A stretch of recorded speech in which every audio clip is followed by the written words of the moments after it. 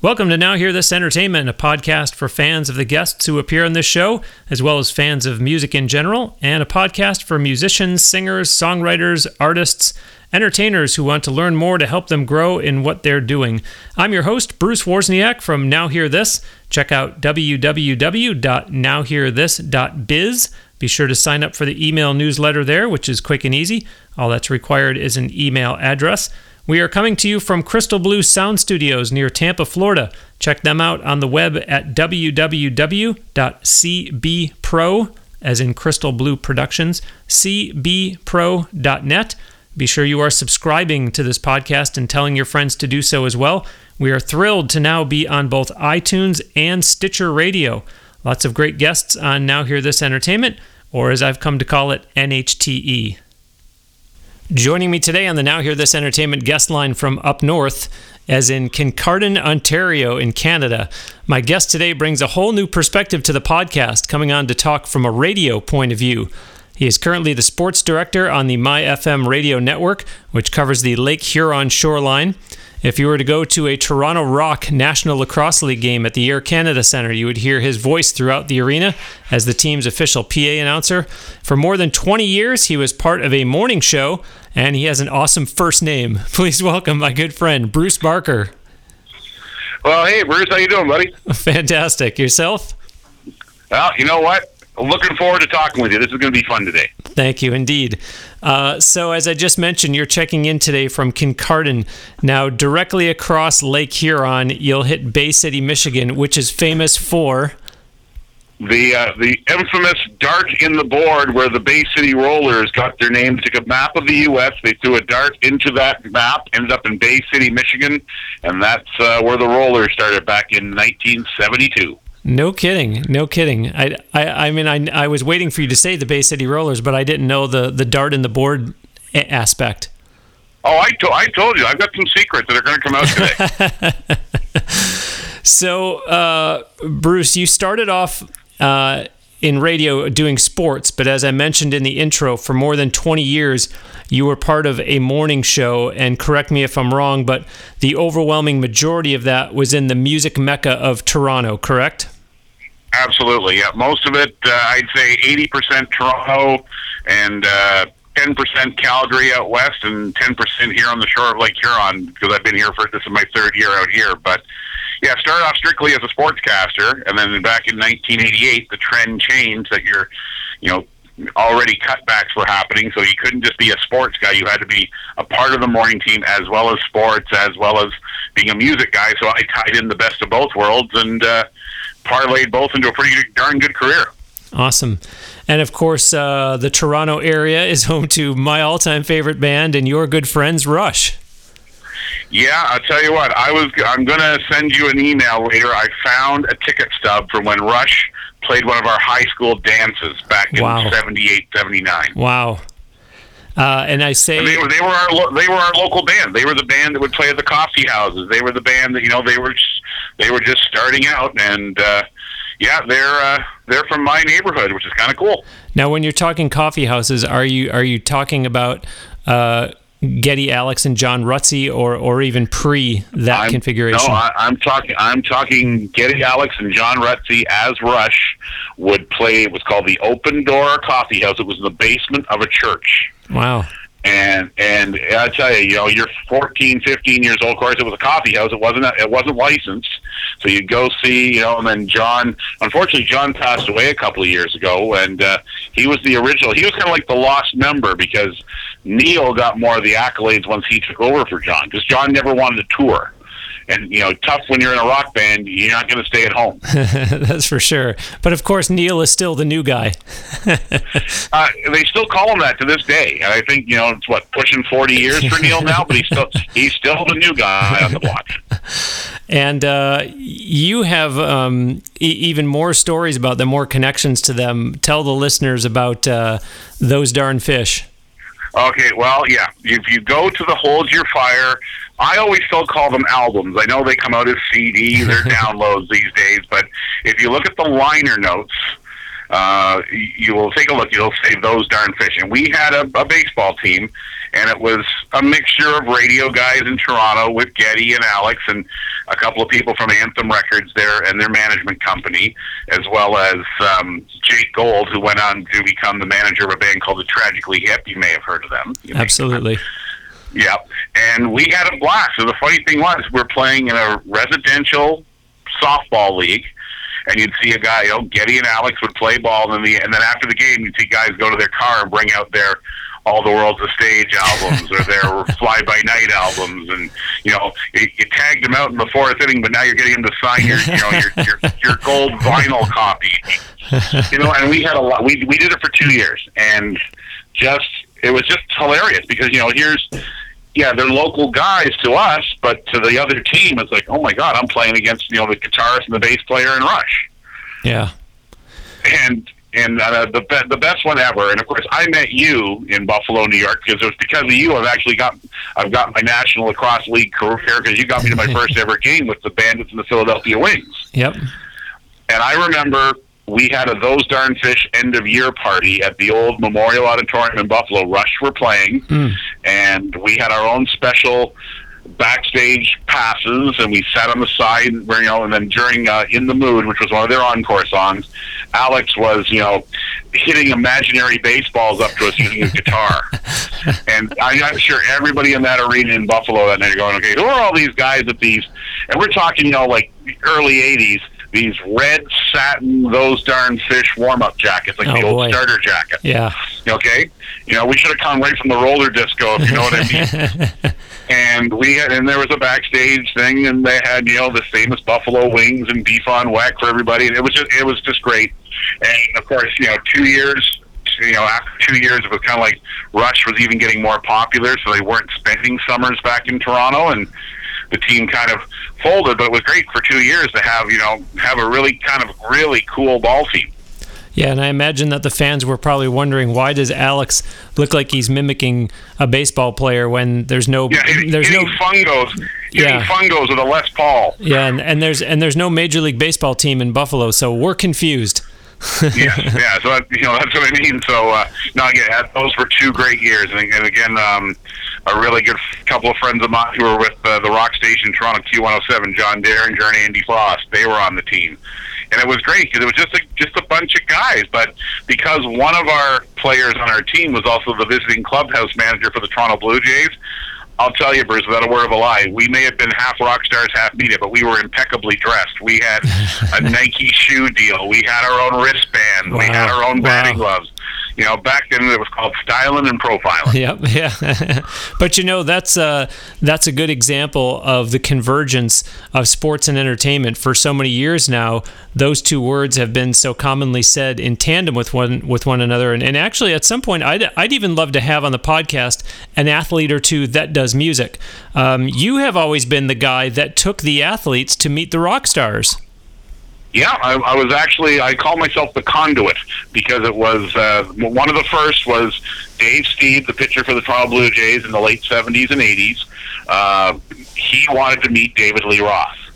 So I go to the record company, at that time it was Warner Music Canada, and Herb Forgy, who was my rep, along with Kevin Shea, arranged for Roth was coming to town, and next thing you know, here I am with Dave Stieb at the concert with these record guys, and next thing you know, we're hanging out in what was called Club Dave, which was the backstage area. And I'll tell you, back then, that was in the, if you've read any of his books or heard any of his stories, this wasn't the Brown M&M era. This was I was waiting for a pole dance.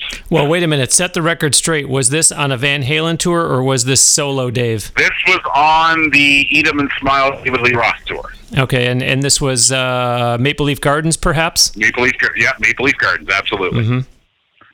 And again, then that was the first one. And then locally, because Dave was a guitar player, I hooked him up with Getty. And I still remember to this day sitting in Dave's spring training home in Palm Harbor, Florida, because, of course, the Jays trained in Dunedin. There was Dave on guitar, Getty was playing bass, and Patty Stieb, Dave's wife at the time, was on the drums. And you can see a picture of that in Dave Stieb's book called Tomorrow I'll Be Perfect. Wow. And we're sitting there with these two guys, and it was Peter Mensch and Cliff Bernstein, who at the time they had a management company called Q Prime, and they were talking about this new band they discovered called Metallica. And I'm sitting there, oh yeah, and they were telling us about this British band they just signed called Def Leppard. And I'm sitting there, and these are guys, and we're sitting in Dave Steve's living room, and every spring training after that. And if you look through the history books, Rush would always schedule some of their March tour always through Arizona and Florida so Getty could go to all the spring training camps. Wow. He's that much of a baseball fan. And I remember, I'm trying to think of what year it was. All I remember is that I had to rent a van because we were all going from Dunedin down to back. I think it was called the Florida Suncoast Dome then. Not Tropicana Field, and Rush was there, and believe it or not, the Hooters opened for them, and we went down to the show. Yeah. The band, not the restaurant. That was in Clearwater, the restaurant. But I remember in my van was Dave Steve, Bill Buckner, Dwayne Ward, Mark Gubazaw, and Brett Saberhagen. Oh my If I roll this thing, I thought if I roll this van, there's $60 million in salary. And we got to the park, and everyone they had backstage passes, all had just in silver marker ball written on them, and Getty had and there was other players there. There was I bet you there was 50 major leaguers. Wow! At this concert, and Getty comes in to the meet and greet area with two roadies. Each roadie has an open box of Rawlings game baseballs, blank, and Getty's getting all the guys to sign them. And I just remember the last time in Dunedin that Getty came over to Steve's house, Dave gave him one of his Labatt's Blue Jay Player of the Year awards, and Getty gave him a steel blue Rickenbacker 4001 base. Oh gosh! One of the ones that Getty played on stage, and to this day, I'm going, oh, that was so cool. And I was going to say, for Getty to be breaking out a box of baseballs, it's supposed to be the other way around. He's supposed to be the one with the Sharpie in hand going, all right, what does everybody want me to sign? Yeah, and then the best one yet for that one is, and this is once again with Dave Steve, because we hung around together for about 12 years. We were in New York, and the Jays were playing the Yankees, so afterwards, Getty was there too. Rush was actually playing the Meadowlands the next night, so we all went out for dinner after the game. We're at this, I don't even remember the restaurant in Midtown Manhattan, but this kid starts coming over to the table, and here's Dave Steve going, and the guy goes, Getty, can I get your autograph? He didn't even know who Dave Steve was. He was a huge Rush fan, couldn't believe that Geddy Lee was in this restaurant. and I looked at Dave and I said, how low do you feel now, son? And by the way, for the listeners that are maybe too young to remember, or just flat out, weren't Blue Jays fans, Dave Steve, I don't know if there is such a thing as a Blue Jays Hall of Fame, but if there is, I'm sure he's in it. I mean, he was Mr. Blue. He's on what's called he's on the level of excellence at the former Sky Dome called the Rogers Center. They don't retire numbers. They don't retire numbers in Toronto, but he's on that level of excellence. So. Yeah, he was Mr. Blue Jay for years. Oh yeah, but and a huge Rock fan. So. And then there were a couple other guys as in your role as the conduit. There were a couple other people that I have in mind that I know that you helped get a Blue Jays jersey. Oh yeah, Robert Plant and Billy Joel. Do any listeners out there know those names? Robert Plant was hilarious because being English, he really didn't know what baseball was, but he liked the jersey. He thought it was so cool. No kidding. Billy Joel, of course, grew up a Mets fan because he was the last performer ever to play at Shea Stadium. And he looked at it and goes, well, I really appreciate this, guys. And the best one yet was Gene Simmons because I've seen Kiss about 400 times, but I am a huge Kiss fan. And we're backstage at one of the shows, and Gene looks at it with his typical Gene attitude and goes, what am I going to do with this? So I felt like saying, sign it, and I'll take it back from you. But that was the way you got in, back then, that was the way. Like, the player said, I want to do this. Like, guys, ironically, on the flip side, George Brett wanted to meet WWF wrestlers. He was a huge wrestling fan back then. Interesting. So when they're coming through Toronto, I was the guy in Toronto, which was kind of and I got the benefits of both sides. Sure. I am Bruce Wozniak, and joining me today on the Now Hear This Entertainment guest line from Ontario, Canada, is longtime radio man Bruce Barker, who is currently the sports director of the MyFM radio network. Be sure that you're checking out www.nowhearthis.biz, that's HEAR, and sign up for the e-newsletter there and subscribe to this podcast. Feel free to use the social media buttons there on nowhearthis.biz to like the Now Hear This page on Facebook and or become a Twitter follower. Bruce, we have still got lots more fun stuff to talk about, but let's do a little business here first, because we've got up-and-comers who are listening to this podcast, aspiring artists who are hoping you're going to give them some secrets so their music can start getting airplay. So first of all, are radio stations throwing unsolicited CDs that get dropped off or sent through the mail into a big no man's land pile that never get listened to, or could artists, bands, still actually try giving that a shot? Well, I'll tell you what, it nowadays, and it's even shocking me, because this is my 30th year on the air in Canada, we don't even see a record rep anymore in the physical office that is the radio station. Wow. Everything now is done through download. Sure. And there's DMDS, which is Digital Media Download Service, and if the latest song from Metallica, we don't even get the promo CD copy anymore. We just go to this site that we subscribe to, and we download the song. Every song in our 10,000 song memory at the radio station is on a hard drive. There isn't a CD player. There isn't an old turntable in case it's the only thing you can find on vinyl. And we do get occasionally artists drop in a CD, but I'll say in the last 2.5 years, it's about 3% now. It used to be they come in, God, you get stuff every week. As you say, you would get a pile. Now they send out electronic press kits. People are so good with home computers. They'll send their stuff out directly to the station and again, some of them are smart. Some of them do their homework.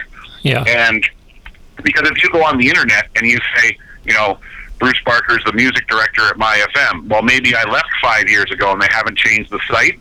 I've seen stuff come in the mail to a person that hasn't worked for our company in 9 years. So that person just went online and said, who is the music director, in a Google search, and that person's been gone, and then if that shows up on a desk, it sits there because we don't have that person anymore. But again, a lot of young artists now are doing their own little marketing campaign on their computer, then sending that to the station management. But to me, it's still unsolicited. So are those emails going largely ignored because that's just not the way they do things in the radio world? It all depends on the format, Bruce. And the thing is, like our stations, some of our stations have a show called Sessions, which is to highlight local talent. And I'll give our parent company credit for that one, because again, they will take someone who's got a CD or a CD single, and even a couple of them have come into our office and played live if they're in the area. Wow. On the flip side, the big Toronto stations, unless you know somebody in the office and not just the receptionist, you're not going to get that listened to. But just for the record, though, American artists should not send their music to Canadian stations, right? Because I was once told by a record label executive in Canada that the stations up there can't take it. Not unsigned or unsolicited act. Right, no, right. That's something like it's same as I'm sure it's the same as I'm a huge fan of Western New York. If I'm a singer in St. Catharines or Fort Erie, Ontario, I don't think I could take my song to 97 Rock in Buffalo and they'll pop it on, because again, you're taking and this is where a U.S. or Canadian Customs and Immigration comes in. Every time I go across, they wonder why I'm going to a lacrosse game, and when you tell them you're the announcer for the Toronto Rock, well, how much are you getting paid to go to the game in Buffalo? I said, I'm not working. I'm just going to it. I have a media pass. They want to know if I'm taking a job from an American, if I'm going that side, and our people are saying, well, you're an American, are you taking money from our side because you're taking a job a Canadian could have? Yep. And that's the part. Like I used to love the fact we would get packages of the old 45s, and the record company would say, okay, this is, and I'll tell you the mistake we made at one station I worked at. The station will remain nameless because they're still on the air in Ontario. But we were playing, if you remember the band Boston, they had a huge song called More Than a Feeling. Sure. Well, the music director at our station was playing the wrong side of the 45. Was playing Let Me Take You Home Tonight. So he's going, well, it's not bad. And we flipped it over, and I said, made a single. and it was hilarious because, for a month, we were playing the wrong side. And that's the thing. But, but I still see people, and one thing, a lot of the younger ones, and I'm going to use the Canadian perspective again, a lot of them will find street festivals. And if you have to play for free just to get your name out there, get out there to these street festivals. They provide the staging. They provide, everything. If if you're just an acoustic act with a guitar, a lot of the people have been discovered from some of these festivals. Okay, and so just to put a slightly different approach to this, what about the bands, what about the artists who post on social media and or send out a newsletter to their followers, encouraging them to contact radio stations and ask for that artist, that band's music to be played? Are radio stations going to give consideration to, we've been getting a lot of people calling up and emailing and telling us to play music by insert band or artist name here, or are the stations annoyed by that and they're just flat out not going to act on those requests no matter how many there are? Oh, here's one of those untold secrets that I promised you off the top of the show that's coming up, Bruce. A lot of stations now don't even do requests, even for existing artists. You won't get a call in saying, I want to hear Yellow Submarine by the Beatles. Yeah.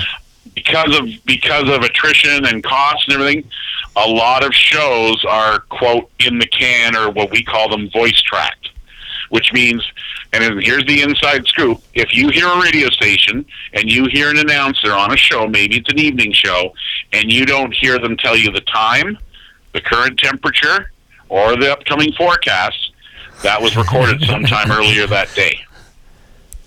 There you go, folks. You heard it here first on the Now Hear This Entertainment podcast.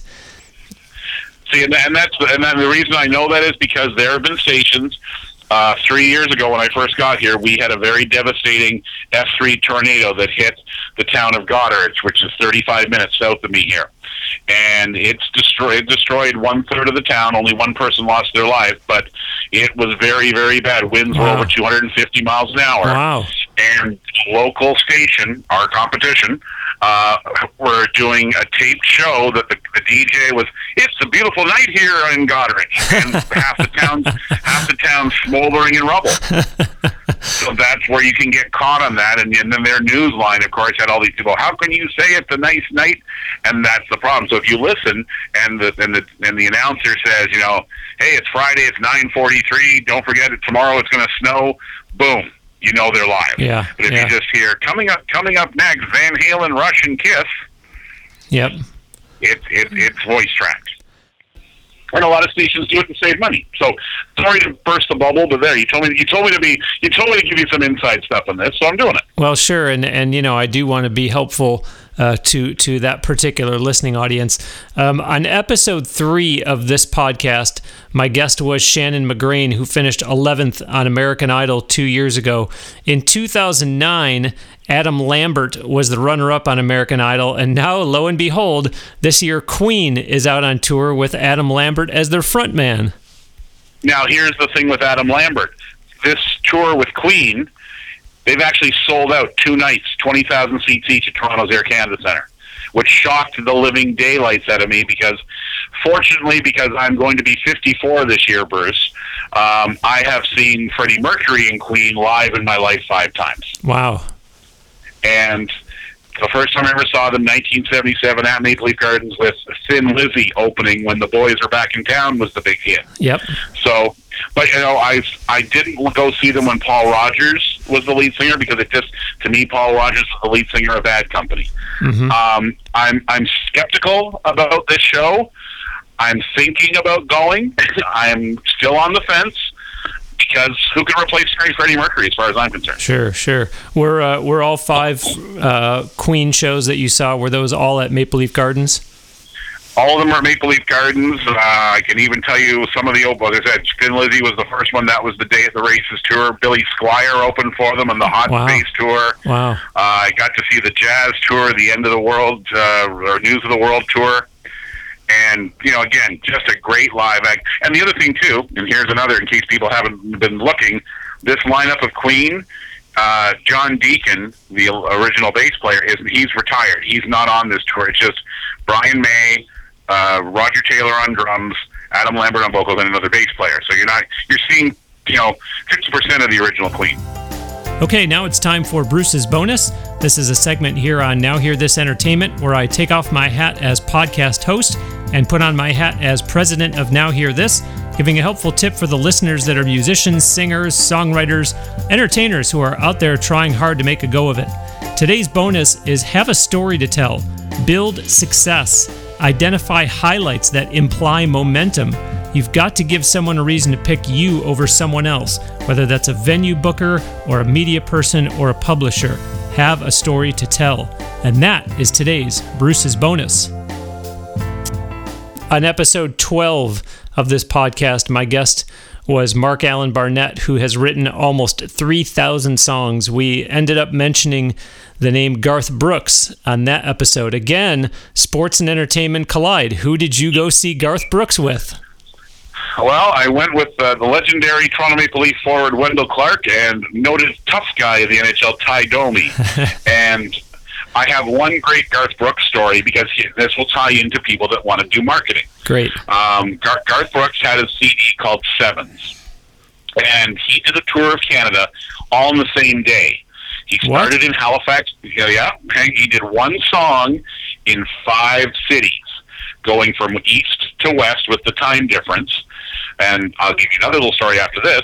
But he played Halifax, Montreal, Toronto, Winnipeg, Calgary, and Vancouver. And he played at the airport and in a private hangar. Wow. And he'd do a question, and he'd do a Q&A. Wow. But what happened was, and again, this is where if Garth Brooks ever ran for president, and I was an American, I'd vote for him. Everybody, because you notice everyone was given a wireless mic. And so, because I'm a huge Kiss fan, and he modeled his stage show like a country version of a Kiss show, with the flash bombs and with the, with the bright lights and everything else. So I brought it up to him, and from the stage, he goes, "Didn't I meet you with the hockey guys?" Like, there's a great memory right there. But I guess every time when you said your name, so I was like, back then I was at Q107 Toronto, I went, Bruce Parker, Q107. I guess somebody in the back was writing down all the names, because as he went to the plane to fly to the next city, people from EMI Records came up to the people that asked the questions, the 5 or 6 media people that asked questions, gave us a white envelope. He opened up the envelope, and there was a copy of the CD, wow. And it said, to Bruce, God bless you, pal, Garth Brooks. Wow. So his people were behind there going, well, Bruce answered the question, and then, because we'll find that's him over there. And, wow. And then I also heard when we were backstage with the hockey players, there were 4 or 5 women, they had their T-shirts, they had their programs, and Garth looks at him and goes, "You're not coming to my show and paying for that." He's peeling off, and we're talking in Toronto, so he's peeling off American $50 bills and gives each of these 5 women a $50 bill saying, "I'm buying all your merch." Wow. The old commercial, you tell 2 friends, sure. They'll tell 2 friends. Sure. You know how much goodwill that says to him? With the saying, he bought my shirt, my hat, and my program? Yeah, and like you said, a great marketing strategy for the people to come up to those of you that ask questions and say, "Here you go, here's a copy of his CD." Yeah, and a signed copy of the CD, and again, there's another thing too, where they went across the whole country. I happened to do the same type of tour, working for Molson Breweries in the summer, and it was Canada Day.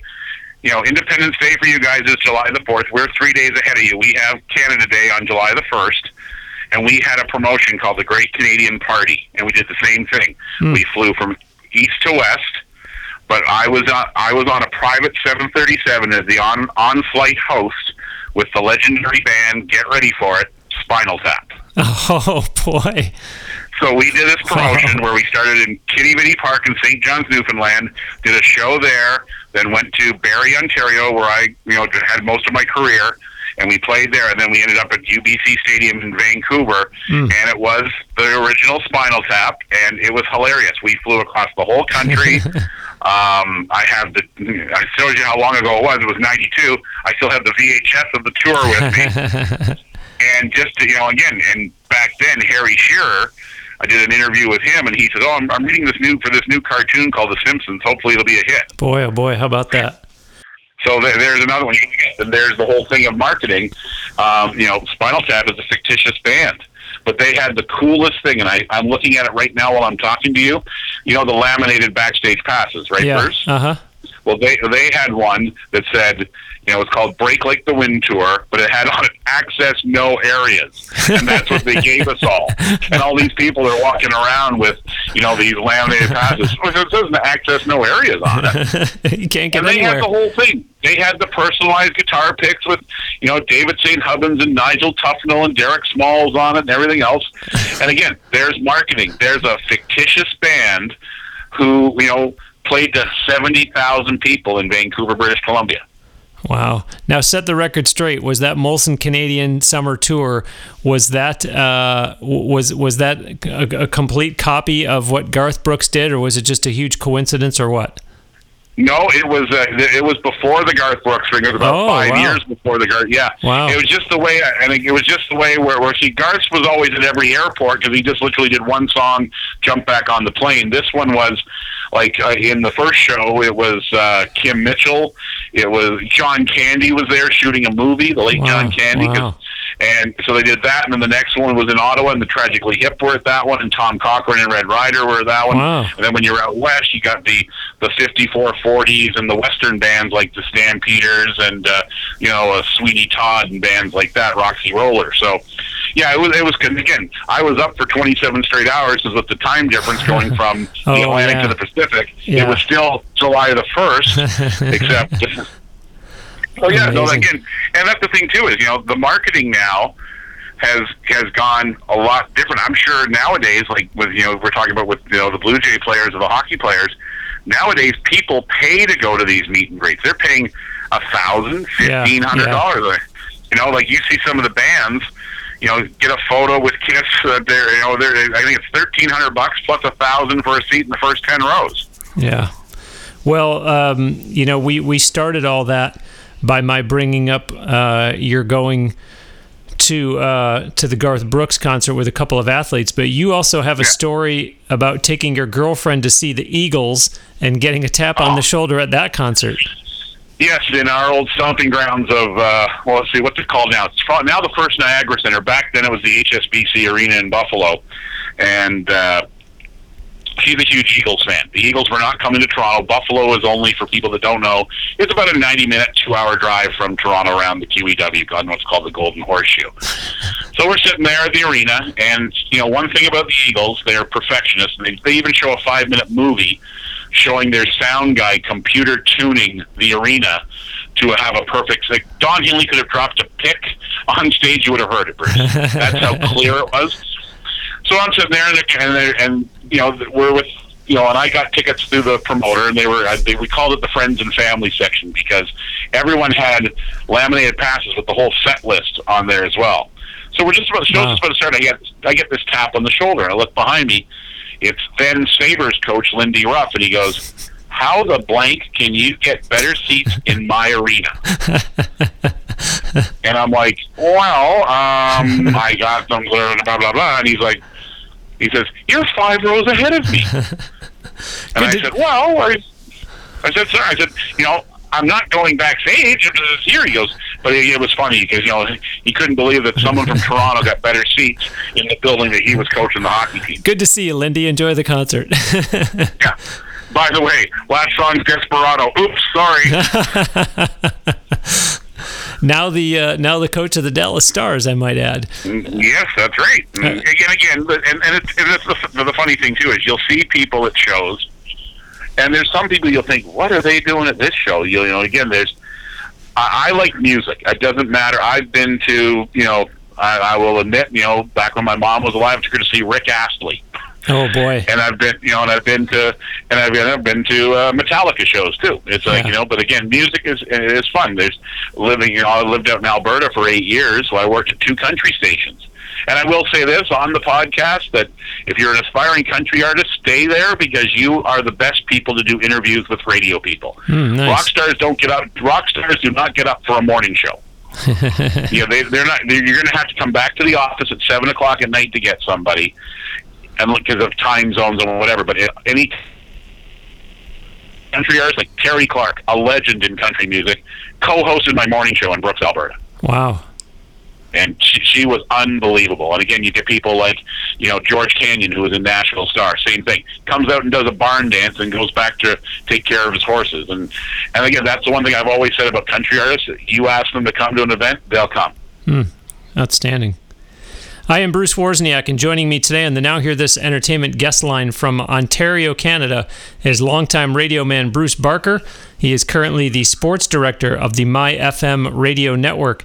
Be sure that you're checking out www.nowhearthis.biz, that's HEAR, and sign up for the newsletter there and subscribe to this podcast. Feel free to use the social media buttons there as well to like the Now Hear This page on Facebook and or become a Twitter follower. Bruce, in the States, we talk about people moving to Nashville, LA, or New York to try to take their music career to the next level. Do people in Canada do that with Toronto? They actually are now doing it with Vancouver. Really? Yeah, Bob Rock, who, of course, famous for many Motley Crue albums as a producer, has a great studio out there. If you remember the band Triumph in Toronto, there's a great, it's actually Mississauga, Ontario, suburb of Toronto. Gil Moore, the drummer from Triumph, has a great studio that's won many awards called Metalworks. But it's funny, there's a Western-Eastern split. And it's funny because I have lived out west, and you don't tell people you're from Toronto when you live in Alberta. They just don't like people, and they think people from Toronto call it the center of the universe. So, your bands out there will go to Winnipeg, where the Guess Who got their start. They'll go to Regina or Saskatoon, Saskatchewan. That's where the hottest band from Canada in the last couple of years has been the Sheepdogs, and they're from Saskatchewan. Where I lived in Alberta, the arena was revamped because the boys in Nickelback paid for the renovations for the arena, the Hannah Alberta Arena. But you get a lot of people going to studios in Vancouver. Calgary's getting a little better. Calgary has more of the country artists, but Vancouver's got a very eclectic music scene, and you don't get a bad winter in Vancouver. It rains, it doesn't snow. So, but Montreal per se is more club music, more techno, because of the European influence of what Quebec has from France.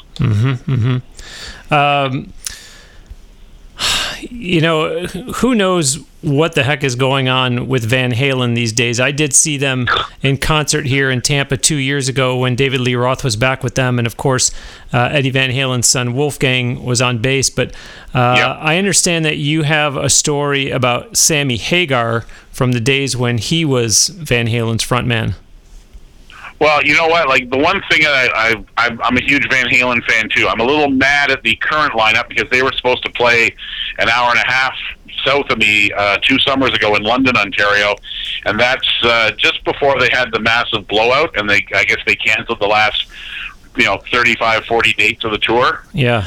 And unfortunately, again, check your ego. And back to the Eagles for a quick sec. That show in Buffalo, they came in 5 separate cars, Bruce. Wow! On stage, they created magic, and I'm saying, I just thought, and I remember talking with many Van Halen fans and suggesting they do a 3-hour show. The first 90 minutes with Roth, take a break, and do a final 90 minutes with Hagar. And again, Sammy's the type of guy where he doesn't sugarcoat it, and I've had him on for 2 reasons. I've had him on for music, and I've had him on for his alcohol business. Yeah. Tequila and everything else. And one thing about Sammy is he's a heck of a promoter too. And he is the type of guy that the only time I ever got mad at him was one show at the Air Canada Center when I was still living out west. I flew in for it, and Eddie was very drunk and kept falling down on stage.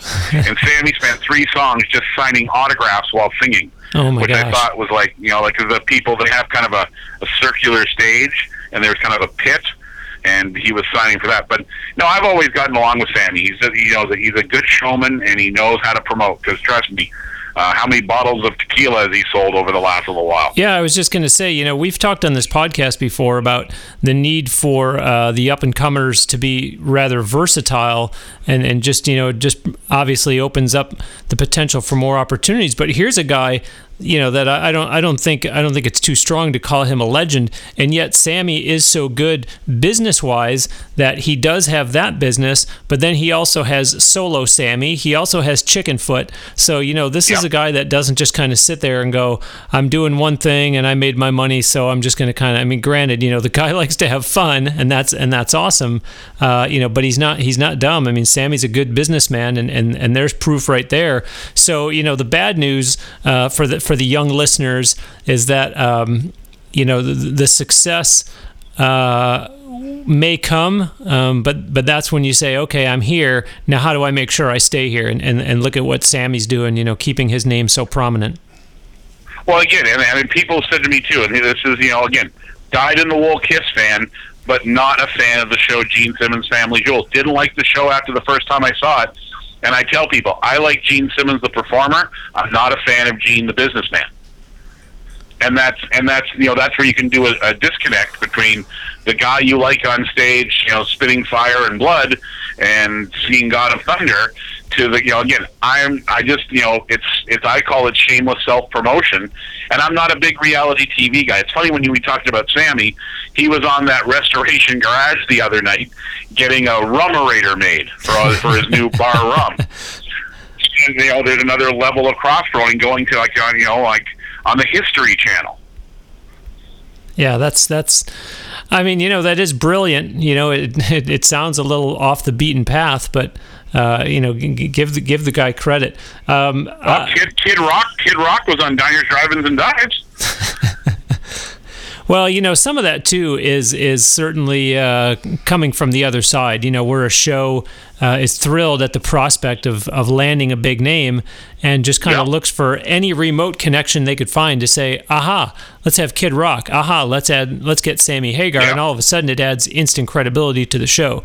So as much credit as guys like Sammy do deserve, and we are giving, it's not entirely him or his business people calling up on the telephone, really doing the hard sell to get him on. Oh, yeah, and again, and that's the one thing I see. At least you guys still have American Idol. They canceled Canadian Idol 2 years ago. For the reason of? Lack of viewers. Wow. And again, again, of course, my late father used to say there are more people in New York State than there are in all of Canada. So it shows you why the U.S. has a lot bigger population than us, and it can keep the show going for that. But ours died a very sudden death.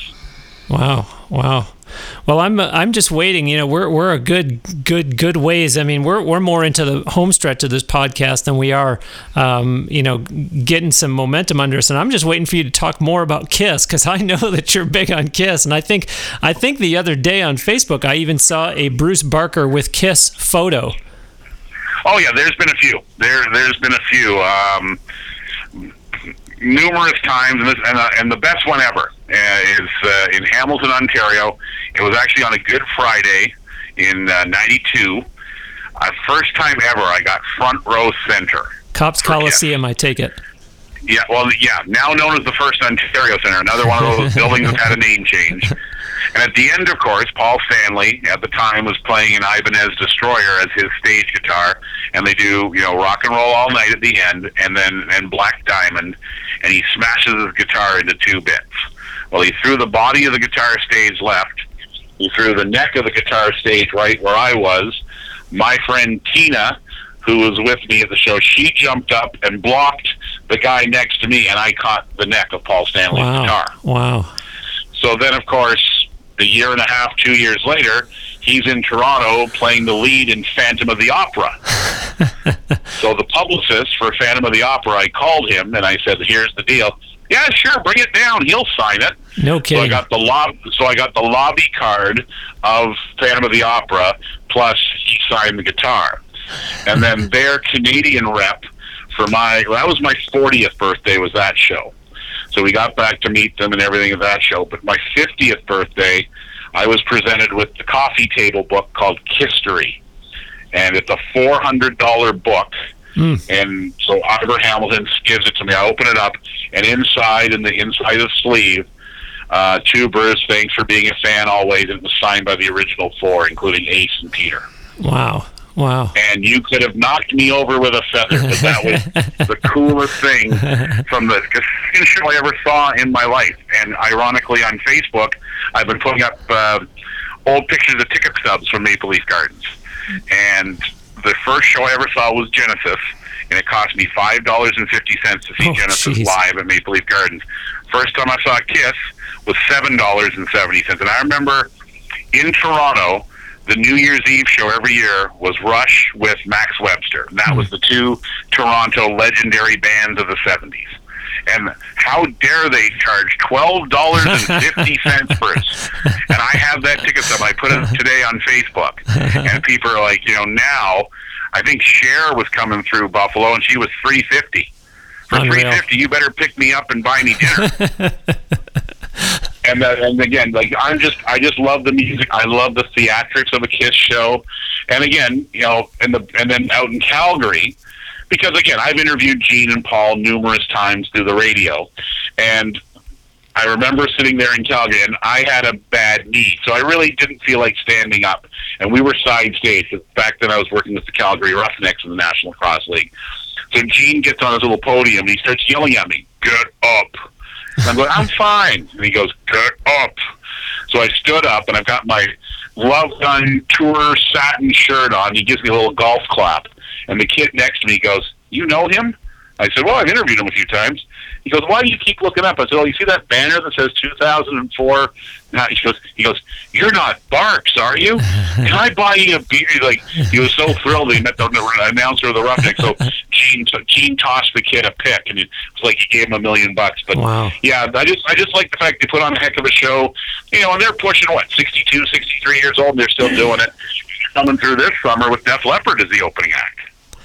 Well, and even though that was 4 years ago, I imagine that probably once a week for every one of these 4 years since then, you've called Ivar and thanked him for that book. That sounds like... Oh, yeah. No, and the thing is, I've turned him into a lacrosse fan, so I always get him into rock games. So, and again, it's the fun part. I always say, I don't have a job. The day my job becomes a job, I leave. Because I've been fortunate for 30 years to work on the radio and have fun doing what I do, and I love sports and I love music. So, well, for the performers that are listening that might experience one day joining up with a new band, there are always as many failure stories as there are success stories. We have to talk. We have to talk about Styx, who is still out there doing their thing after all these years, and with your good friend Larry Gowan as the front man.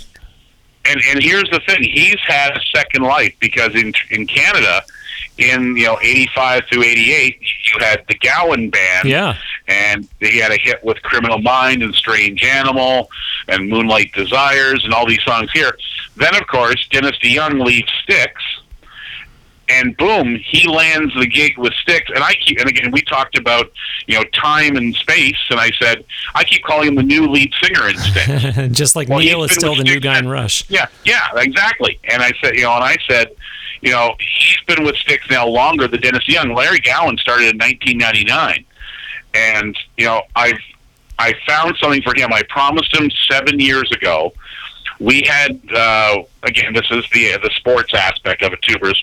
We had a thing called Donut Hockey, and it was the Gowan brothers and a couple other guys, and they would play hockey. But one of the guys was the equipment manager for the Toronto Marlboros of the Ontario Hockey League. So we got the use of Maple Leaf Gardens and the ice at 2:00 in the morning. Oh boy! So I was working for the CKO radio network then. So I found the VHS that Jan Gowan, Larry's wife, shot with me doing the play-by-play. And when he had a 25th anniversary album release with his DVD, I said, "We got to get this for the hit. Next time you do a DVD, we'll get the Donut Hockey video for the the added features or the special features part of the DVD." Well, I found it about 3 weeks ago.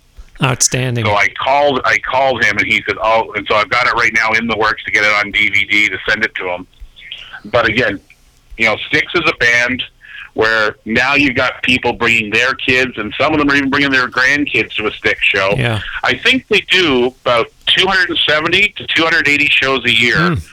Amazing. So far since I've seen them in Red Deer. My 50th birthday party they played my birthday party in Great Falls, Montana.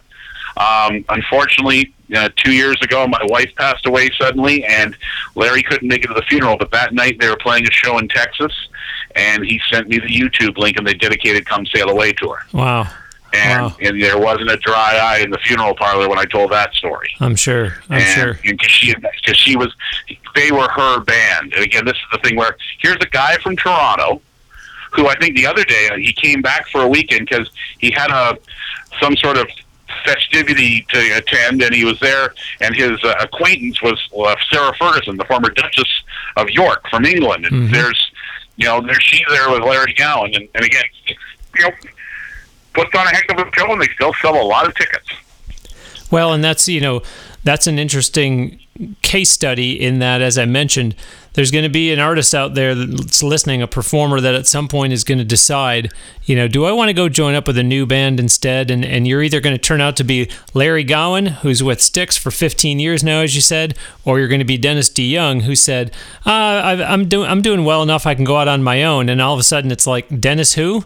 Whatever happened to Dennis DeYoung? And then he's actually going out under the name Dennis DeYoung Sings the Songs of Styx. Yeah, which is like what used to bug me too about bands that have names that the drummer owns the name to a band, and you're expecting the original singers and all that, and it just doesn't happen. Yeah, it's a reach. I think the Pride of Buffalo for a year or two was Mr. Big because of Billy Sheehan, right? Yep. So now I think Mr. Big goes up, but Billy Sheehan ain't with him. Well, Bruce, I'll tell you, my friend, this has been just as fun as I thought it was going to be, and I really appreciate you making the time to do this with me today. Thank you ever so much. Well, Bruce, of course, again, I thank you from the bottom of my heart, because if you hadn't invited me to that Bandits Philadelphia Wings game, I would have never seen the NLL, and I'm coming up on 200 career games at the first game of the 2015 season. So, miss you a lot, pal, and thanks for having me on. I really enjoyed it. Absolutely. This was great. I will give a formal thank you to my guest, Bruce Barker. He is the sports director of the My FM radio network, the voice of the Toronto Rock Pro Indoor Lacrosse team at the Air Canada Centre, and just an all-around music man in the know and a great friend. Don't forget to visit www.nowhearthis.biz and sign up for the email newsletter there by simply putting in your email address. And of course, please do subscribe to this podcast and tell your friends about it. Give us a nice review on iTunes or Stitcher Radio too, and hopefully a 5-star rating along with that. That actually helps out quite a bit. Do appreciate when you do that. We have been recording this show at the great facilities at Crystal Blue Sound Studios near Tampa, Florida. Check them out online at www.cbpro.net. That's CB as in Crystal Blue. Thanks for listening. We'll send you out today with a song that Bruce mentioned. This is Strange Animal by Gowan.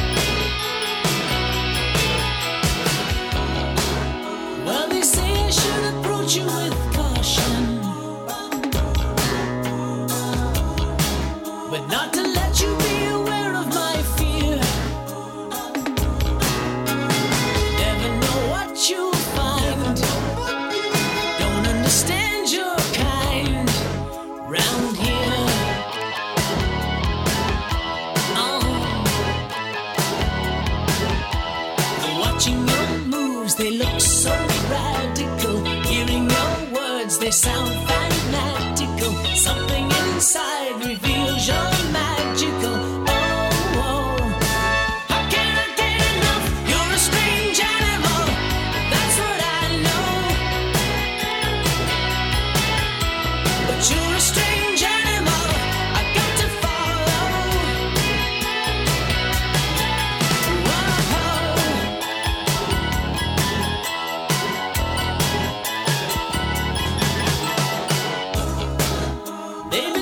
Stick a line in your system.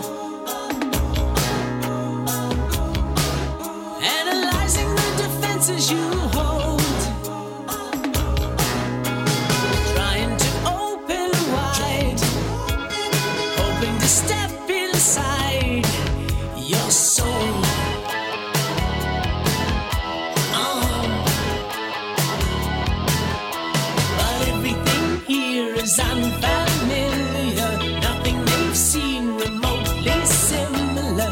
How can it be you're so peculiar? Oh, oh. How can I get enough? You're a strange animal, that's what I know. But you're a strange animal, I've got to follow. Whoa,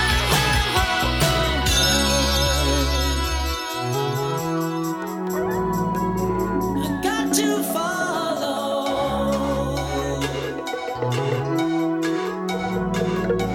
I've got to follow.